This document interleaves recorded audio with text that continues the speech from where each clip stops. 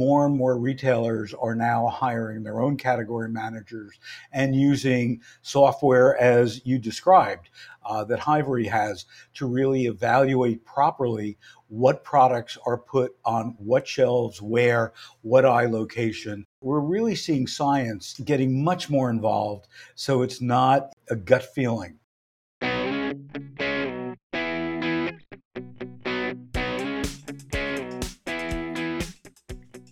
Well, hello there. This is Milena, and welcome to another episode of Scientific Mavericks podcast. This episode is a part of Business Focus series where we bring to you business leaders and experts in the retail space. This podcast is proudly sponsored by Hivery. Hivery is the pioneer of hyperlocal retailing, combining artificial intelligence, operations research, and human-centered design models to help CPGs and retailers generate an increased return on physical retail space investment. And today, it is my great pleasure to introduce Phil Lampert, also known as the Supermarket Guru. Phil is one of America's leading consumer trend watchers and analysts on consumer behavior, marketing trends, new products, and the changing retail landscape. Phil is the founder and editor of the Lampert Report and supermarketguru.com. He's also the founder and CEO of the Retail Dietitians Business Alliance. So without further ado, we'll kick this episode off with Phil explaining changes in the supermarket shopping experience, as well as recently emerged trends that have already begun to solidify in our everyday lives. There are a lot of changes happening in supermarkets here in the US. First thing is that we've gone from having a very pleasant experience where supermarkets built themselves to be experiential, where you would go in, they wanted you to spend as much time as you can. I would say that no one right now presents a terrific shopping experience.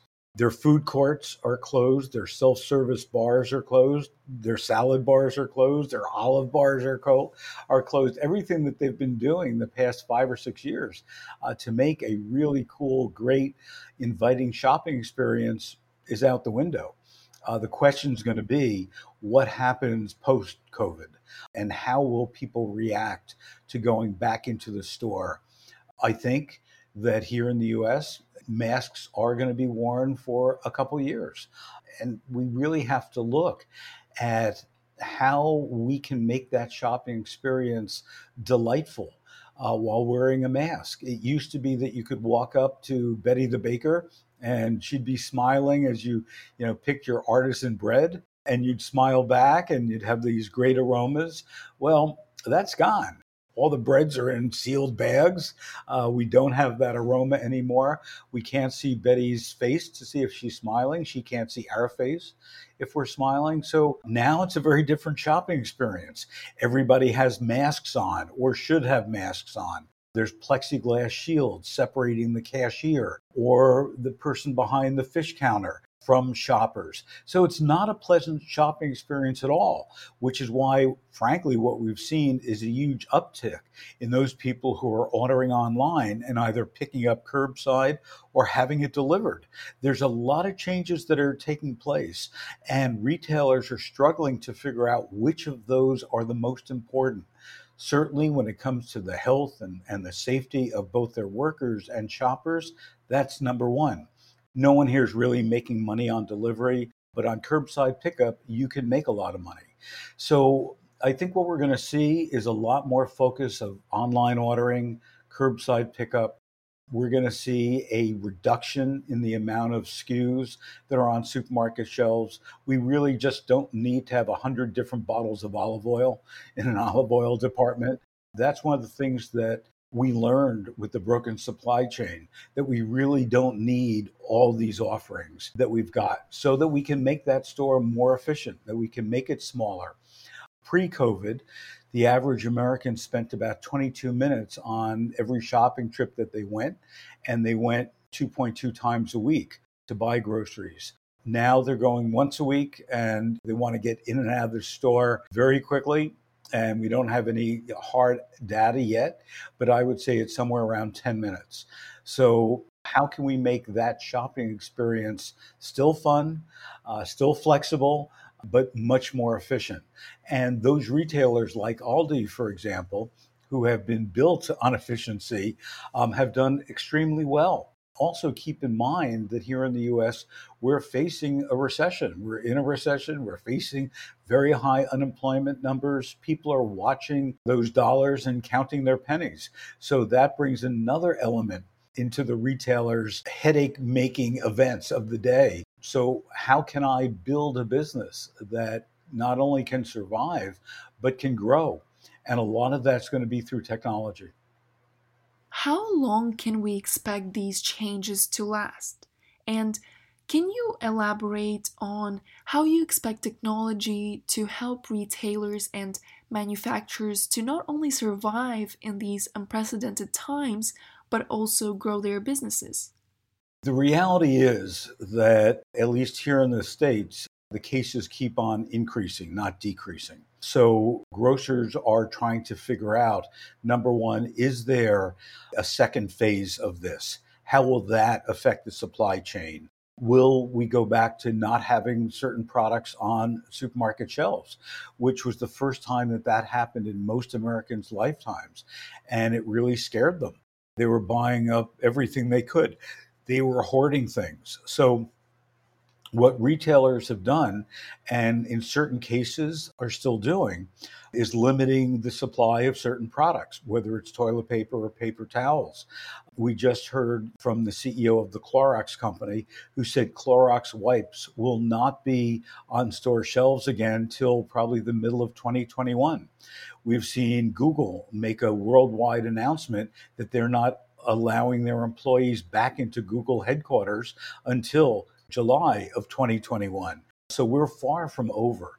And I believe that what we're going to see is even more ramping up of different technologies to help grocers. For example, they've been taking people and workers' temperatures by having, a handheld device. There are now some devices that you just stand in front of and it has a readout for your temperature with a green light or a red light letting you come in the store.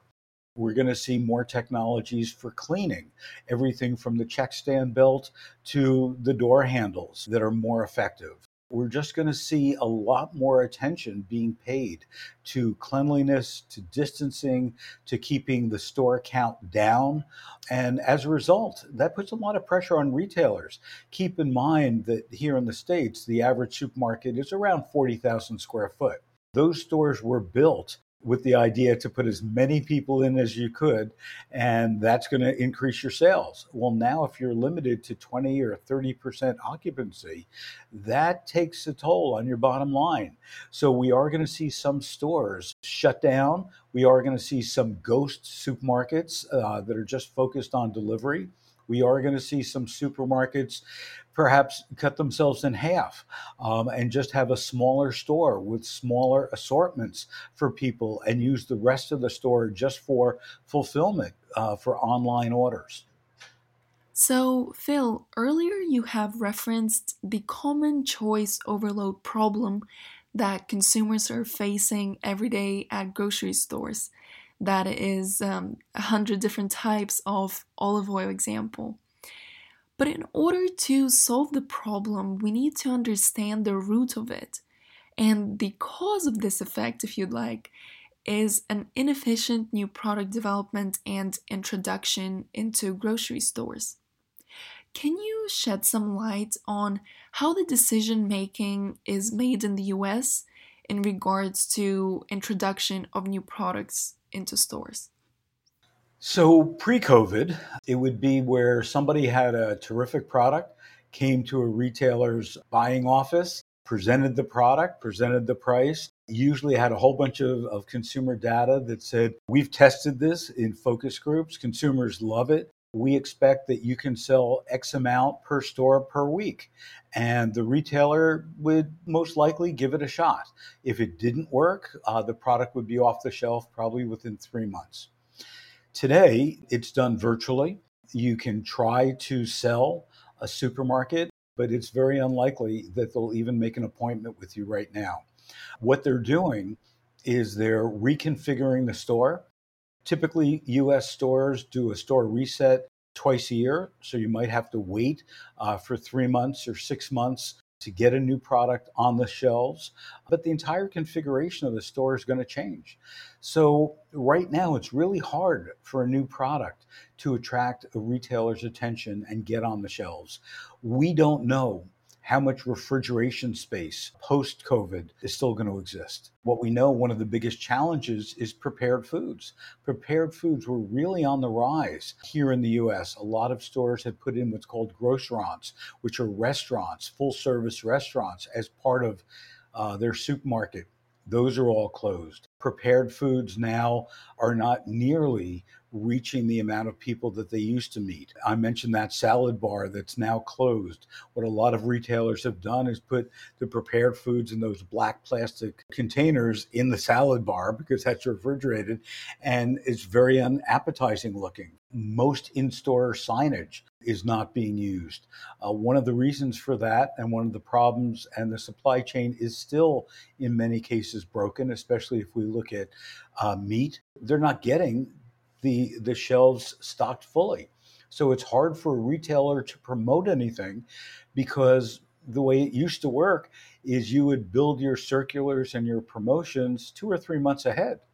Well, I don't know of one retailer who would say that they can guarantee what products will be on their store shelves in 2 or 3 months from now. They just don't know.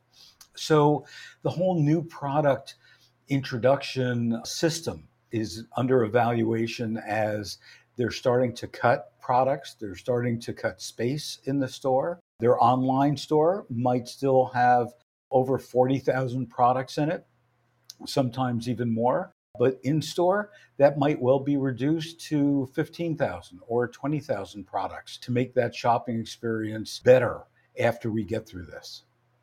What should smart retailers, with the help of manufacturers, of course, do to ensure that they thrive in the coming years? For a retailer to be smart, they have to know their customer base. They have to know what the foods are that the customers want. They have to know the demographics. They have to know the health conditions. If you're in an area, for example, Florida, that has a lot of older Americans and has a higher incidence of diabetes and heart disease, you've got to stock your shelves very differently than if you're in New York City with a much younger demographic.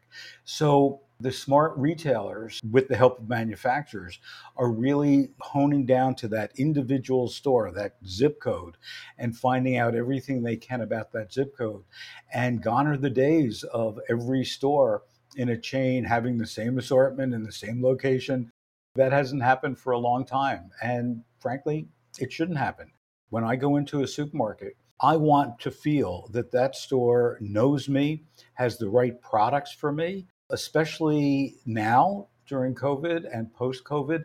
I don't want to have to go to 3 or 4 or 5 stores. Before this, you did. People shopped around. They went to drug chain for milk because it was cheaper there than in the supermarkets. They went to the butcher because they wanted fresh meat. They might have gone to a farmer's market for produce. Well, that's going to change. People are not switching channels nearly as much as they were.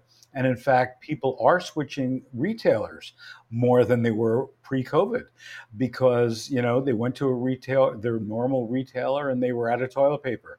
So they said, hey, where can I get toilet paper? So they visited other stores, and that is continuing. I couldn't agree more with your statement in regards to the importance of assortment planning at individual store level. Given that we have been speaking of technology and how that can help retailers ensure they survive and thrive in the coming years, Hivery has developed a suite of world's first products that combine artificial intelligence and optimization models to deliver hyper-local recommendations at an individual store level in seconds. So, as you have phrased it, gone are the days when retailers have to employ a team of specialists to choose the right assortment and draw a planogram based on a gut feeling. Hivery's products can deliver data-driven recommendations in a matter of minutes or even seconds at a click of a button. And this is just one of many examples of technology that can help retailers thrive. But if we take a step back, can you share with our audience how the decision making has been made generally in the US in regards to assortment planning? Sure. Well, there's two parts to it. One is the category manager, and the other one is the buyer. Typically, the way it has been is the category manager has not been an employee of the retailer, but rather the employee of a manufacturer who has typically been the biggest brand in that category. Obviously, you can see some conflicts in that. If I'm the category manager for beer and I work for Anheuser-Busch, I'm going to do everything that I can, no matter what I say or what the rules are, to push Budweiser over Miller. That's changing a bit. More and more retailers are now hiring their own category managers and using software, as you described, that Hivory has, to really evaluate properly what products are put on what shelves, where, what eye location. We're really seeing science getting much more involved, so it's not a gut feeling. One other point. What we're also seeing in Raley's is a privately owned chain here in Northern California with about 120 stores. Their registered dietitian went to the owner and said, I'm really concerned about sugar. So what she did, with his permission, is she took all the sugary cereals, basically for kids, put them on the bottom shelf, took all the healthy cereals and put them at eye level. She's now done that with sauces and salad dressings and other products that have typically been high in sugar. It's been hugely successful. And again, it goes back to the point of really knowing your customer base and being able to do things that are for the good of your shoppers. And this example goes back to your point that you have made in the very beginning of our conversation. That is one of the trends that we can expect to ingrain deeper into our everyday lives, being the emphasis on the health of consumers. Can you elaborate more on how retailers can involve dietitians to help consumers make informed and better for their health choices? So here in the US, and I know in Australia as well, especially with Woolies, there are retail dietitians. Before this, they were in stores. In some chains, they were in every single store helping to give advice. But one of the few benefits of COVID-19 has been where retail dietitians have been able to expand their reach through social media. So what they've been doing is going on Facebook Live or Instagram and posting recipes that are healthier, posting health advice, posting advice on how to deal with stress. I think that it all comes down to the retail dietitian. And again, if I look at Woolworths, they've been brilliant at a lot of the things that they've done. Kohl's has also done a wonderful job. If you look at what Kohl's had implemented now probably 3 or 4 years ago with their quiet hour, where parents could go shopping with children who are on the autistic spectrum, where there wasn't any noise in the store. Nobody was on the loudspeaker. There wasn't any music playing and so on. So I think every retailer has a responsibility to do this. And I know here in the US, the retailers who have the retail dietitians have done a fabulous job during this, keeping people educated, keeping them motivated, and that will continue after COVID as well. So, the nature of our conversation today has been the trends and changes we have been observing recently in the retail industry, and we have identified more than a handful of those. But what do you think is the biggest change that will or should happen in the retail space? We've got a situation where, at least here in the US, the workers in supermarkets are paid for the most part a minimum wage. They're now getting hazard pay. Their union is trying to get them under the essential worker banner and increase their pay. We have supermarkets that have hired hundreds of thousands of more workers. Walmart, for example, We also have a changing workforce where people who are making minimum wage are saying, hey, it's not worth it for me. I'm going to go on unemployment. I don't want to risk my life. I'm not going to work in a supermarket anymore. So I think that the biggest change is going to be in our workforce. How do we get a workforce in supermarkets that enjoys working in a supermarket, feels safe working in a supermarket, gets paid a decent wage for being in a supermarket? We do have retailers around the country that have done that. Wegmans, for example, Publix, Gelson's, other ones where they've invested in training. So there's two sides to the coin. Some of the larger retailers say, I can't afford to train my workers because they're minimum wage and they turn over 4 times a year. Then there's other retailers who say, hey, if I train them and I pay them well, they're not going to turn over 4 times a year. They're going to have a career with me, and they're going to continue up the ladder. There's a chain here called Save-A-Lot. They were just named one of the best retailers to work for women because they spend a lot of money in training women, and they want women to advance their careers and so on. And it turns out that their CEO, who is a woman, started out as a part-time stock person there years ago and worked her way up to be CEO. That's fabulous. That's what we need in the supermarket business. We need a career path.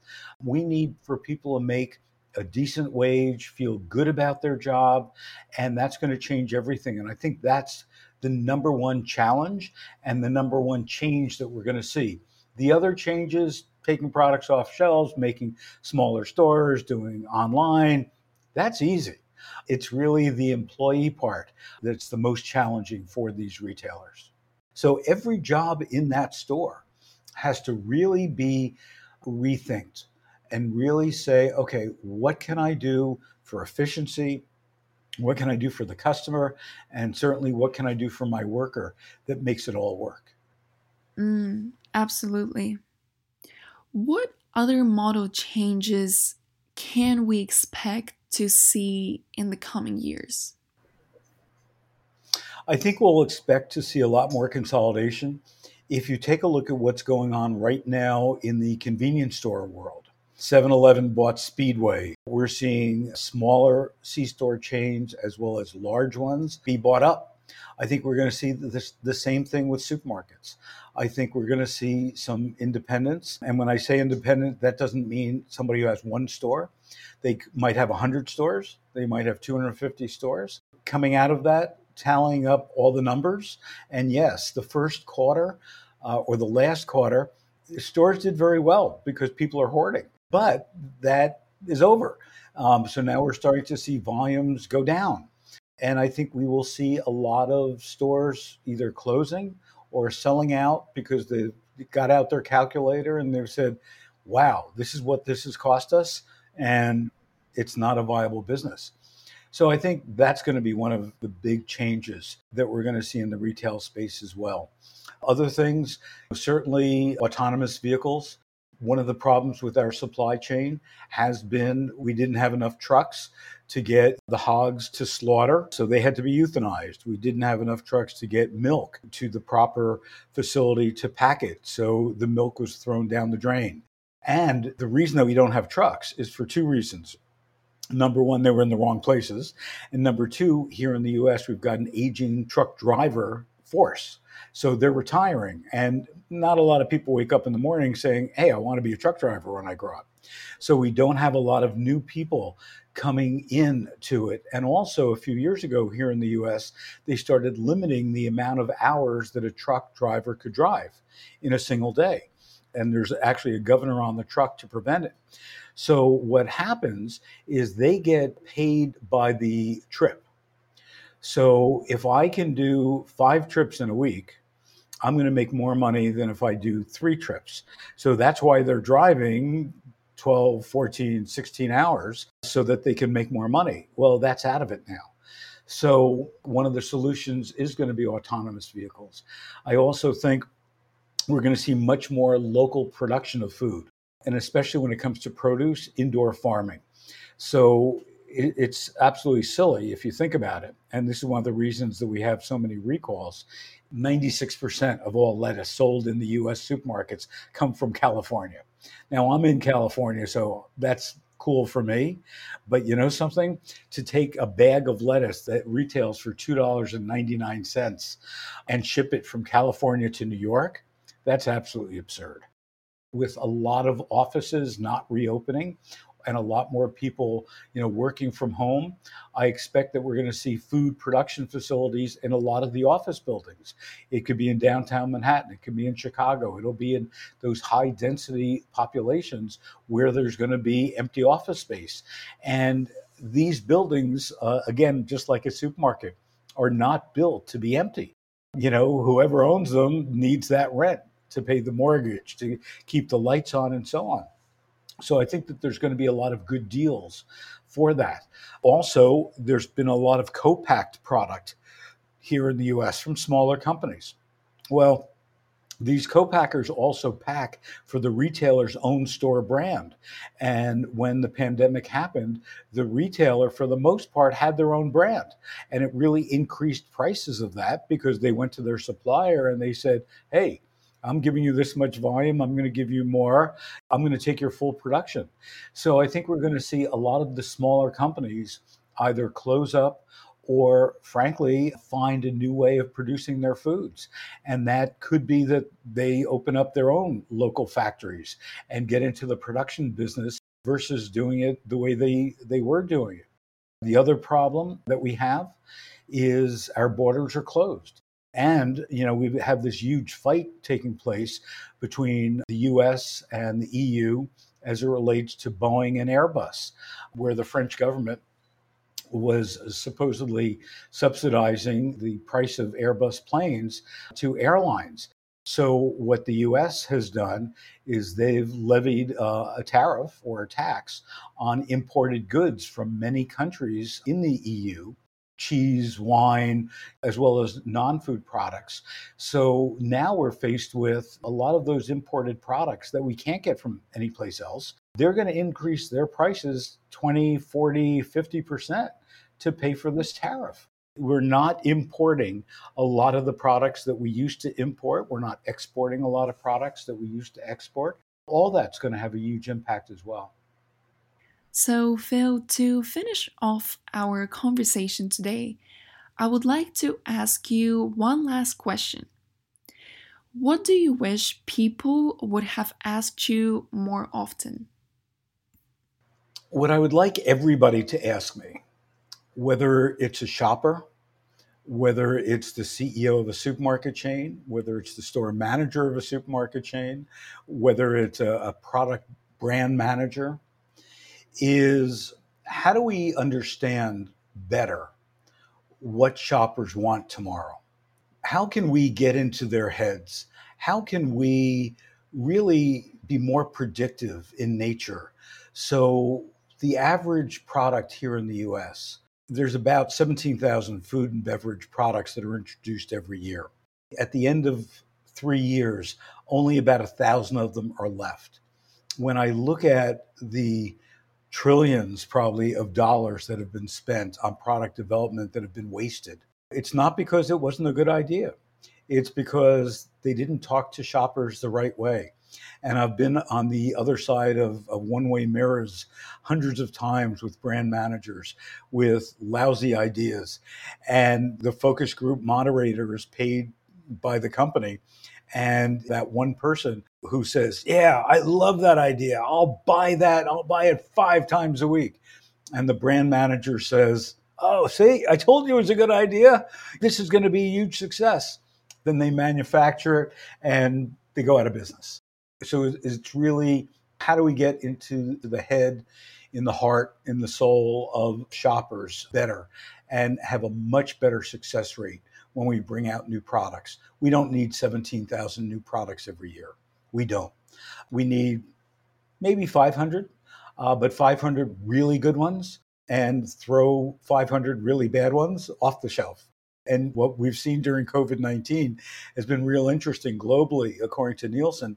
A lot of the health and beauty aid and cleansing products that were good for the environment, if you would, like seventh generation and so on.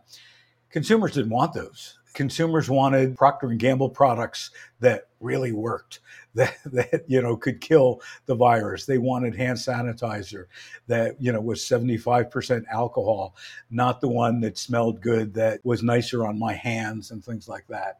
So I think it's just touching the heart, soul, and mind of the shopper better.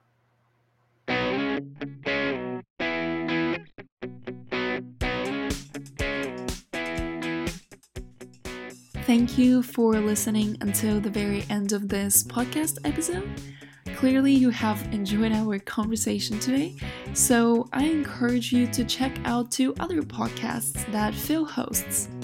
They're called Lost in the Supermarket and Farm Food Facts. You can expect new releases every week. And lastly, if you are interested in learning more about Hivory's suite of products, you can now request a demo. Contact us via marketing@hivory.com and reference this podcast. Stay tuned, and till the next time, everyone.